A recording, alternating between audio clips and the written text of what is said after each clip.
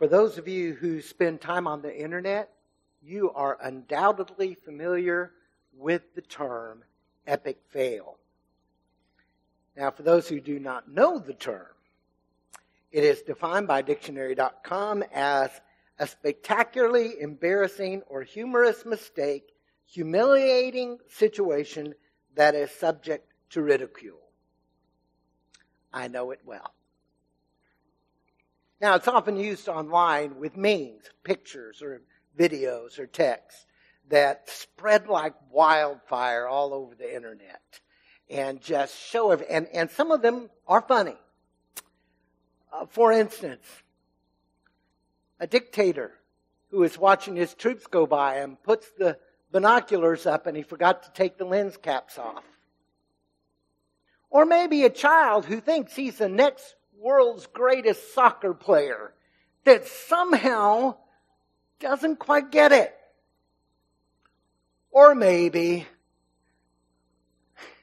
the hurdler who forgets to hurdle. Now, sometimes the humor can be a little bit dark when you realize the epic fail might actually have resulted in serious illness. I'm not sure how a plane winds up in this position. I just hope and pray I will never be in one that does. Or, and this unfortunately can happen in our neck of the woods, when a train derails. And it can all of a sudden, it's not as funny, is it? It can be serious. It can be threatening. And so we understand that. Well, this morning, we are going to look at an epic failure that has no humor in it at all. Our text reveals that Abram, the great father of faith, made a major misstep. On the road to faith, he makes a major misstep.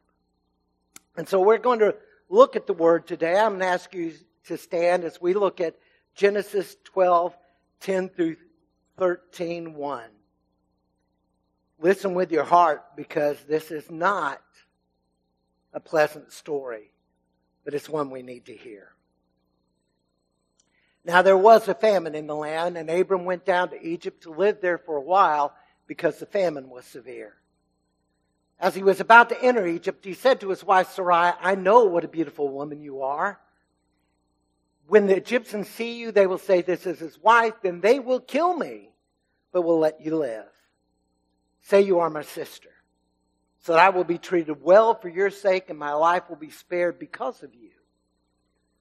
When Abram came to Egypt, the Egyptians saw that she was a very beautiful woman. And when Pharaoh's officials saw her, they praised her to Pharaoh, and she was taken into his palace. He treated Abram well for her sake, and Abram acquired sheep and cattle, male and female donkeys, men servants and maid servants, and camels.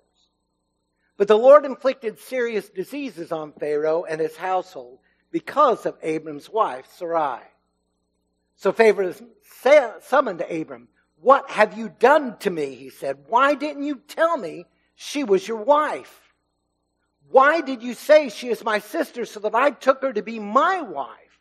Now then, here is your wife. Take her and go."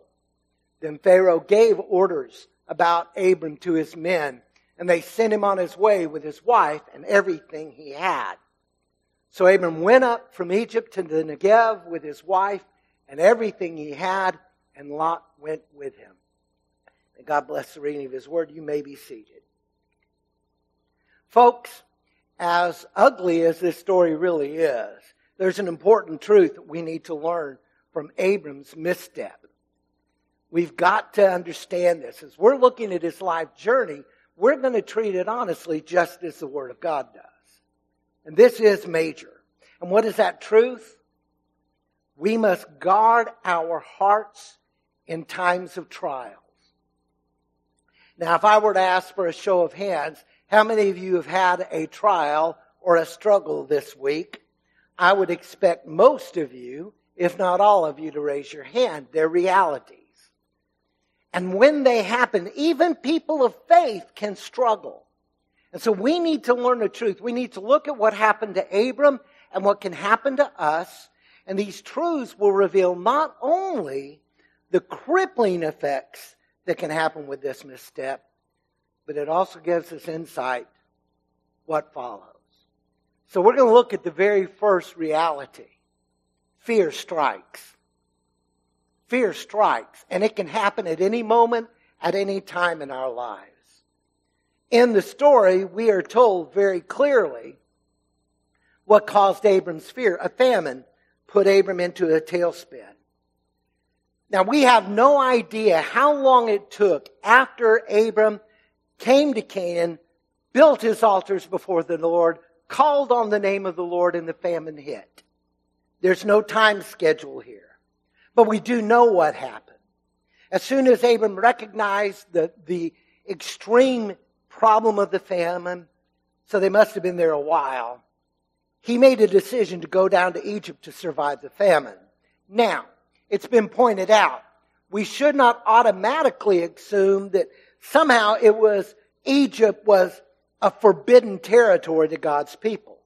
If you know your book of Genesis well, you will know in one of the other patriarchs, Joseph, during the famine, God actually used Egypt as a place to allot his children rescue and help. So it's not just that it's Egypt, but this is the problem. It's reflected in the very first passage from our scripture reading this morning. When James says, why are you saying I'm going to do this and I'm going to do that when you don't even know what's going to happen tomorrow? It would be better if you started life and your decisions by saying, if God wills, this is what I plan. Now, I don't think this means every time we have to verbally express that, but it needs to be in our heart. And Abram, there is absolutely no indication in this passage of Scripture that Abram stopped to seek the leadership of the Lord. No hint that he waited for a mandate from God, and he had heard God's voice before, hasn't he? No hint that he prayed to God. He went there on his own initiative. He seemed to have taken a good look at the circumstances, and they're not hard. Canaan's in a famine, and it's a bad one. Egypt has plenty. Therefore, we need to get to Egypt as quickly as possible.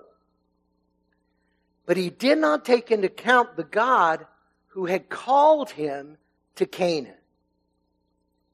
Now, the text does not comment on the absence of God's instructions to leave. But the fact that as we look at this, the context suggests Abram based his decision on fear. Fear of the famine, rather than seeking a word from God.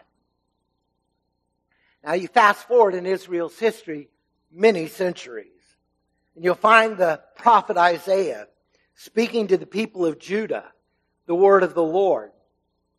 And Judah is afraid because of all of the world's happenings that are going on. Judah's trying to make treaties with other nations because they're afraid they might be taken. And listen to what Isaiah said, Isaiah 31:1. Woe to those who go down to Egypt for help, who rely on horses, who trust in the multitude of their chariots and the great strength of their horsemen, but do not look to the Holy One of Israel or seek help from the Lord.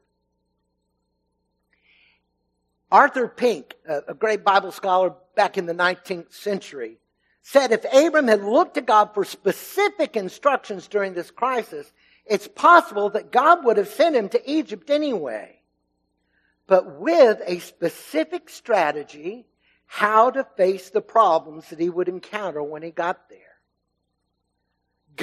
Abram might have made the right choice where to go, but he didn't bother to look to God. And God could have given him insight and kept him from this horrible mistake. Now, what does this have to do with us? Far too much. Because fear can often cripple our faith. Fear can cripple our faith. And let's be honest, there are a lot of things that stir up fear in this world, aren't there? We have seen a rash of violence here on the coast over the last few weeks. And the stories of human cruelty are instantly reported on news feeds. If you have your phone set to notifications from WLOX or WXXV, then you hear almost immediately about mass shootings or parents' horrible treatment of their own children. And humanity's inhumanity to man is such a horrible thing that it's easy to be afraid. And then, how about, can any of you think of leaders in this world that seem to be more interested in their own agendas than in the needs of the people, who are often arrogant in their abuse of power, leaving us wonder what's going to happen? And then, for those of us of faith, we're having to face something new in our culture, in our lifetime. There is a marked decline in our country in faith. More and more people are abandoning the faith that they were raised with. More and more people are saying, I have no need for God or the church. And so we are wondering, what does that mean? Are we doomed for judgment? Is there any hope? I've been praying, I've told you, my entire adult life for an awakening of God to move. And I've encouraged you to pray the same thing. And there's part of us that wonder, is it too late? When we allow these things to control our lives, Natalie's right. Everybody has fear at some time. But when we allow that fear to control us, our faith begins to wane. We find ourselves stuck in despair. We can't move forward. We lose sight of the God who reigns. We forget that we serve God Almighty, the God of hosts, the Lord of the armies who created this world. We lose sight, and we find ourselves, if we're not careful, making decisions that are based on fear and not faith. Folks, I get it. I get it. There are times we're tempted to pull the covers over our head and just never go out there again. It doesn't work. So what do we do? How do we look at this issue of fear? How do we avoid mistakes that Abram made and that we've so often made in ourselves? We must not follow decisions built on fear. We must not follow decisions built on fear. You see, we need to remember always, no matter what the circumstances are in our life, God is greater than our circumstances. And if we will remember this, if we will understand this, turning to His Word, allowing the Spirit to speak into our hearts, then we will understand how crazy it is for the children of God to be owned by fear. Charles Spurgeon was a British preacher in the 1800s. He's known as the Prince of Preachers. All of my friends in seminary and college, we wanted to preach like Spurgeon. Listen to what he had to say about prayer. Can we gain anything by fearing and fuming? Do we not unfit ourselves for action and unhinge our minds for wise decision? We are sinking by our struggles when we might float by faith. And then he says there is nothing in the world more ridiculous than unbelieving fears. Ouch. Folks, we must not forget our God reigns. We may not know what He's going to do, and that can be fearful in itself. God, we need your help. And normally we want it quicker maybe than He's giving it, not realizing He's with us every step of the way. He reigns. But as we continue looking at Abram and continue looking at this idea of fear controlling, we can see that Abram's lack of faith would lead him to an absolutely terrible, a reprehensible decision. As we see the next truth in Abram's life, an ungodly solution is born. There's no way to pretty this up, folks. There's no way to make this look better. The reality is, Abram launched a horrible plan to save himself. We get the picture. They are about to cross the border into Egypt. They are now going to be in Egyptian territory. And as they're there, he shares his plan with Sarai. I know you're a beautiful woman. And I know that the Egyptians are going to think so too. Now, there are a lot of people that, well, wait a minute. How old was 65, 70? Well, folks, knowing some of the women we have here in our lives, that's not too old to be beautiful. But keep in mind, Sarah died when she's 127. This is middle age for her. She's beautiful, and I know, but when we go there, if they find out you're my wife, they're going to kill me. They're going to take you for their own. Now, why would he think that? Because the world in which he lived. The world Abram lived, if you went into foreign territory, they didn't know you and your wife was good looking, they might very well kill you and take her for their own. So he's going to present her as his sister, which is a half-truth. They shared a father. Now, before you get weirded out, because the law forbids that, I remind you, Abraham didn't have the law. Abram grew up in a pagan society where that was perfectly acceptable. Not only that, Haran, where he spent about 15 years before going on to Canaan, it was not unusual for a husband to adopt his wife as his sister. Sister wives were held in high esteem. They were given more power in society. And I know that's very weird, but that was the society. But this is his sister. And his reason for the deception, he doesn't even hide. I want it to go well for me. We must not lose sight of what he's saying. In all of this fear, perhaps, some have suggested, maybe Abram thought, we're going to tell them you're my sister. And that will buy us some time. Because if they think you're my wife, they're going to kill me immediately. If they think you're my sister, maybe I can figure out a way out of the mess. But he was putting the well-being of his wife, the very one whom he was bound to protect, at risk. Sarai is crucial to the plan of God. Abram's going to be the father of a nation, but Sarai is going to be the mother. Abram was willing to compromise that in order to save himself. Now, I'm pretty sure we don't have any men in our congregation who would be quite as unintelligent to tell their wives, I'm going to pass you off as my sister.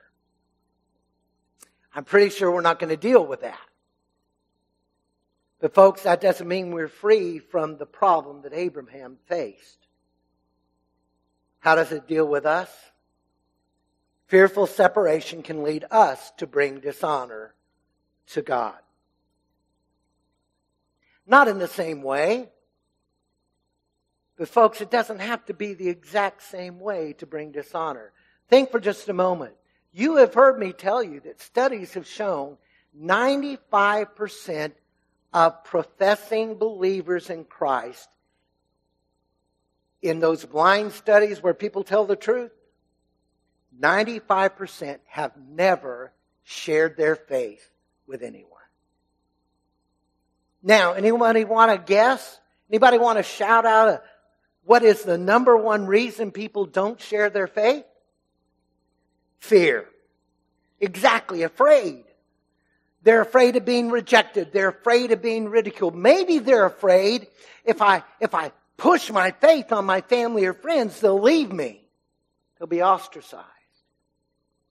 But we need to understand when we refuse to share our faith because of fear, we have rejected the command of our Lord and Savior, Jesus Christ. It is not a suggestion. In Matthew 28, 19 and 20, Jesus said, this is not just for the apostles, okay? This is a call for all believers. Go and make disciples of all nations, baptizing them in the name of the Father and of the Son and of the Holy Spirit, and teaching them to obey everything I have commanded, and surely I am with you to the very end of the age. Jesus said, you need to go and tell and show and develop people. And I want you to know I'm going to be with you. You don't have to be afraid. I am going to go with you every step of this journey. If that wasn't enough, in Acts 1:8, he said, you will receive power when the Holy Spirit comes on you, and you will be my witnesses in Jerusalem and Judea, all Judea, Samaria, to the ends of the earth. Not only does Jesus say, I will be with you, he says, the Spirit's going to come into your lives, empowering you to do this. You're not on your own. So fear keeps us from telling people the story. Fear of persecution can cause us to refuse our call to be salt and light in this world. We are called to be light that shines on the darkness. Light that refuses to compromise with the darkness of this world. Showing what the truth is. We are called to be salt that preserves and fights off the decay of a culture that has gone awry. And in the end, the truth is, fear of failure can cause us to simply not try. We're just not going to try because it's not going to work. And when we're afraid of failure, so we just stop, pretty soon we have apathy in our lives. Our faith suddenly becomes a spectator sport. And we sit in the comfortable pew watching other people do the things of God, but not me because I can't do it. I haven't been to seminary. I haven't had training. I can't do it. Jesus said, you will be my witness. I don't know if you've thought about this, but one way or other, we are. We're either telling the world Jesus is not that important to us, or we're telling the world He's our Lord. So what do? We must carefully weigh the consequences of our actions. Abram had one thing on his mind. Self-preservation. That's it. That's all that he cared about. He didn't care about what God wanted. All he was focused on, I want to be live. So we must honestly assess and look, acknowledge. When we are controlled by fear, the consequence, it's not only going to affect us. It's going to affect those around us as well. Often leading them to the same fears. I'll give you a case in point. It's kind of ridiculous now. But you guys remember the beginning of COVID? And the craziness? People were hoarding toilet paper. I found one possible explanation. Somebody suggested maybe somebody saw somebody at Sam's who was getting their normal bulk supply and thought, I better get some before it's out. And fear spread. Folks, it's a necessary item. But it wasn't going to help with COVID. Fear is contagious. And if those people who are in our lives that know we are people of faith, see fear, it can lead them to the same fears. So what do we do about this? When we make that assessment, What should be our heart? A.W. Tozer, one of my favorite writers of the 20th century. If you don't have anything written by Tozer, you need to get some of his devotional literature at least. But he said, a man may be considered spiritual when he wants to see the honor of God advance through his life, even if it means that he himself must suffer temporary dishonor or loss. Another desire of the spiritual man is to die right rather than to live wrong. That's a pretty good idea, concept, isn't it? Lord, let my heart be such that everything I do, rather than based on fear, is based on you and your love and your provision. So my life will demonstrate the hope that is mine in Jesus Christ. You see, in our story, we come to a place with Abram when it looks as though Abram has gone too far. I mean, this is a pretty crazy solution that puts his wife in danger, and apparently it appears the promise of God in danger. And we can do that too. But our last truth, God intervenes. God intervenes. When it looks like it can't be solved, when it looks like it's all over, God intervenes. And what you need to know about Abram and about as well, folks, we need to understand this. God's purpose would not be undone by Abram's faithlessness. You see, Abram may well have thought, saying, "You're my sister will buy me some time," but he had a snag in the story, because the Egyptian who now wants Sarai is Pharaoh, and Pharaoh doesn't have to do any bargaining. He's the king. He's the king, and the Egyptians kind of looked at it. He's the king, pretty close to a god.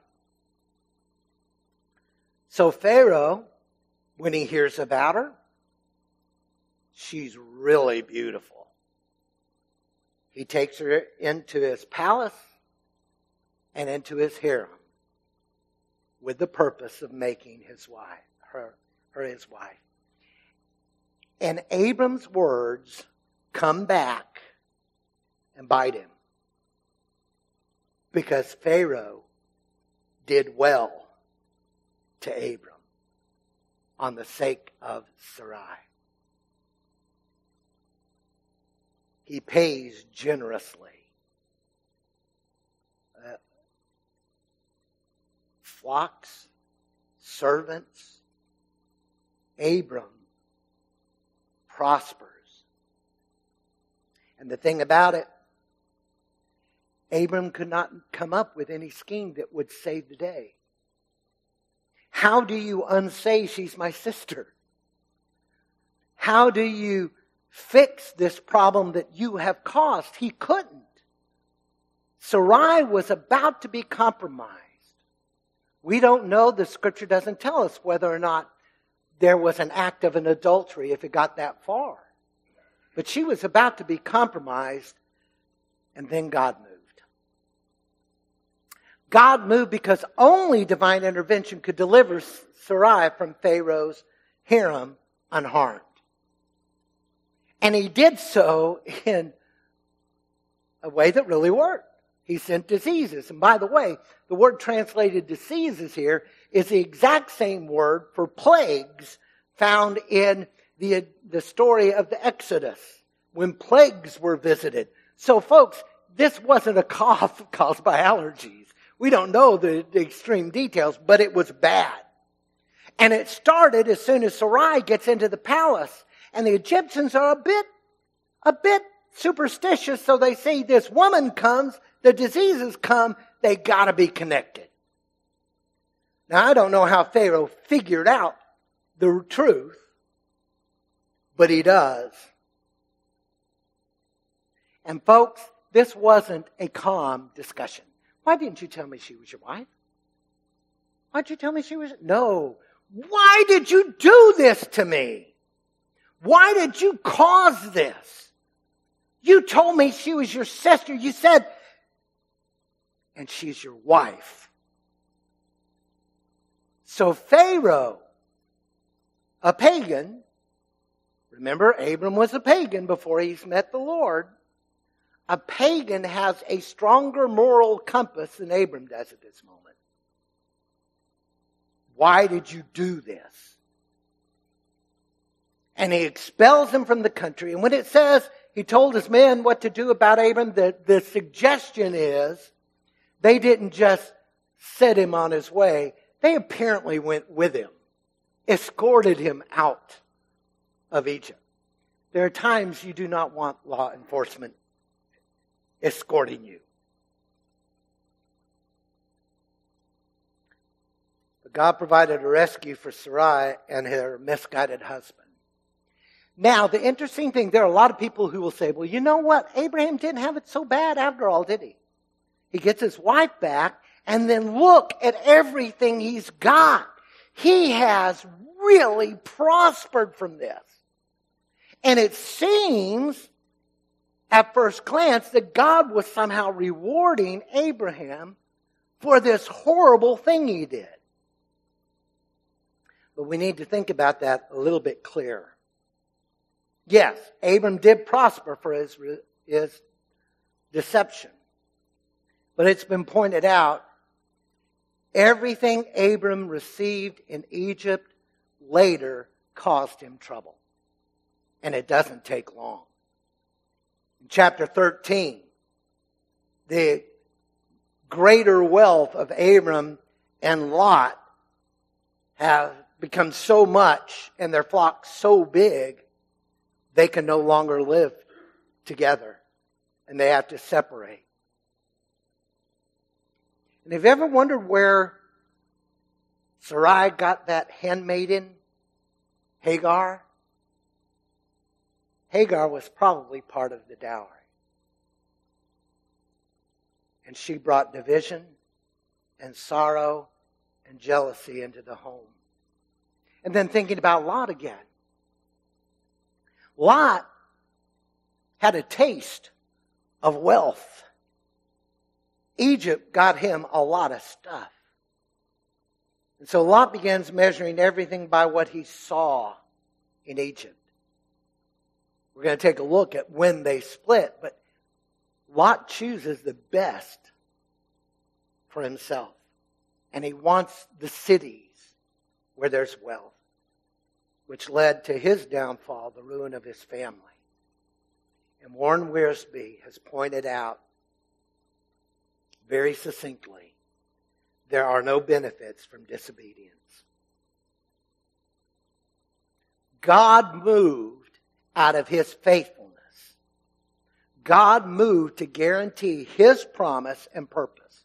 Abram would continue to grow in faith, even though there would be ebbs and flows. As we continue our journey through the life of Abram, you're going to see times of exponential growth, and then you're going to see times of setback. Abram lived and would become Abraham, the father of nations. Now, what does this mean for us? And it is here hope returns to our story. Because God can move in our lives in spite of our foolishness. God can live in our lives and move even when we really mess up. Again, if I were to ask for a show of hands of people who have really messed up, probably ought to be universal. Like Abram, we too can and do make decisions contrary to the will of God. There are times in our lives we get caught up in what we want over what God wants. But when that happens, we must not lose sight of the God who rescued Abram. We must not lose sight of God. Edwin Lutzer Pastor said, often we assume that God is unable to work in our weaknesses, mistakes, and sins. We forget that God is a specialist. He is well able to work our failures into his plans. Romans 8:28 does not say everything works out for the best. It doesn't say everything, if something bad happens, God has got to make something good happen. It says we know that all things are working together by God to those who love him, who are called according to his purpose. So even in our failures, God can move and bring about his will. Folks, just think about the folks in the Bible. Abram's story, as well as Jacob's, David's, Peter's, and so many others, remind us that God can take people with feet of clay who stumble and fall and move them to become people of great faith. So the crucial issue for us to remember, when we've really messed up, turn to God. Repent. Knowing that God's love never fails. Remember, and this isn't, Brother Danny didn't come up with this, but I've been sharing it with you for getting close to the end of 13 years now and heading into 14. You will never do anything that makes God love you more. And you will never do anything that will make God love you less. His grace and his love surrounds us. So what do we need to do? We must seek to trust God's ultimate purpose for our lives. God, I don't understand. And I've been praying this prayer. I don't understand what's happening. I look at the world, and I've shared with you before, everything that's happening in our country, I believed would happen if there were not an awakening. But I thought it was 20 years down the road. Everything is sped up. Lord, I don't understand everything that's happening. But I know that you will not abandon us in the time of our trial. We must remember that his path is and always will be the true path for us to walk. And we need to remember, we need to grab hold of what the psalmist said, a simple little verse that needs to guide our lives. Psalm 56:3. When I am afraid, I will trust in you. When I'm afraid, I will trust in you, God. J. Heinrich Arnold wrote an article for Christianity Today, Discipleship, Living for Christ in the Daily Grind. And boy, that's a good description of our lives, isn't it? The daily grind. He said we have to give ourselves wholeheartedly to God, and if we fail, we must give ourselves again. We all need daily forgiveness for our sins and failures, but what matters is whether we want to be faithful to the end of our lives. This means surrendering everything. Our self-will, our hopes for personal happiness, our private property, even our weaknesses, and believing in God and in Christ. This is all that is asked of anyone. Jesus does not expect perfection. So friends, let yourselves off the hook. He does not expect perfection, but he wants us to give ourselves wholeheartedly. Here I am, Lord. And I don't know where this will take me. I don't know where the paths of life may lead, but I know every step of the way you are my shepherd who will guide and sustain me. So when we look at this story, we should acknowledge that fear can strike our hearts. That we are fully capable of making really bad decisions on the basis of fear. But we have a God who can come and restore us and move in us. Our hope remains not because of our perfection, but because of God's grace. So I'm going to ask you now to bow your heads and your hearts before God.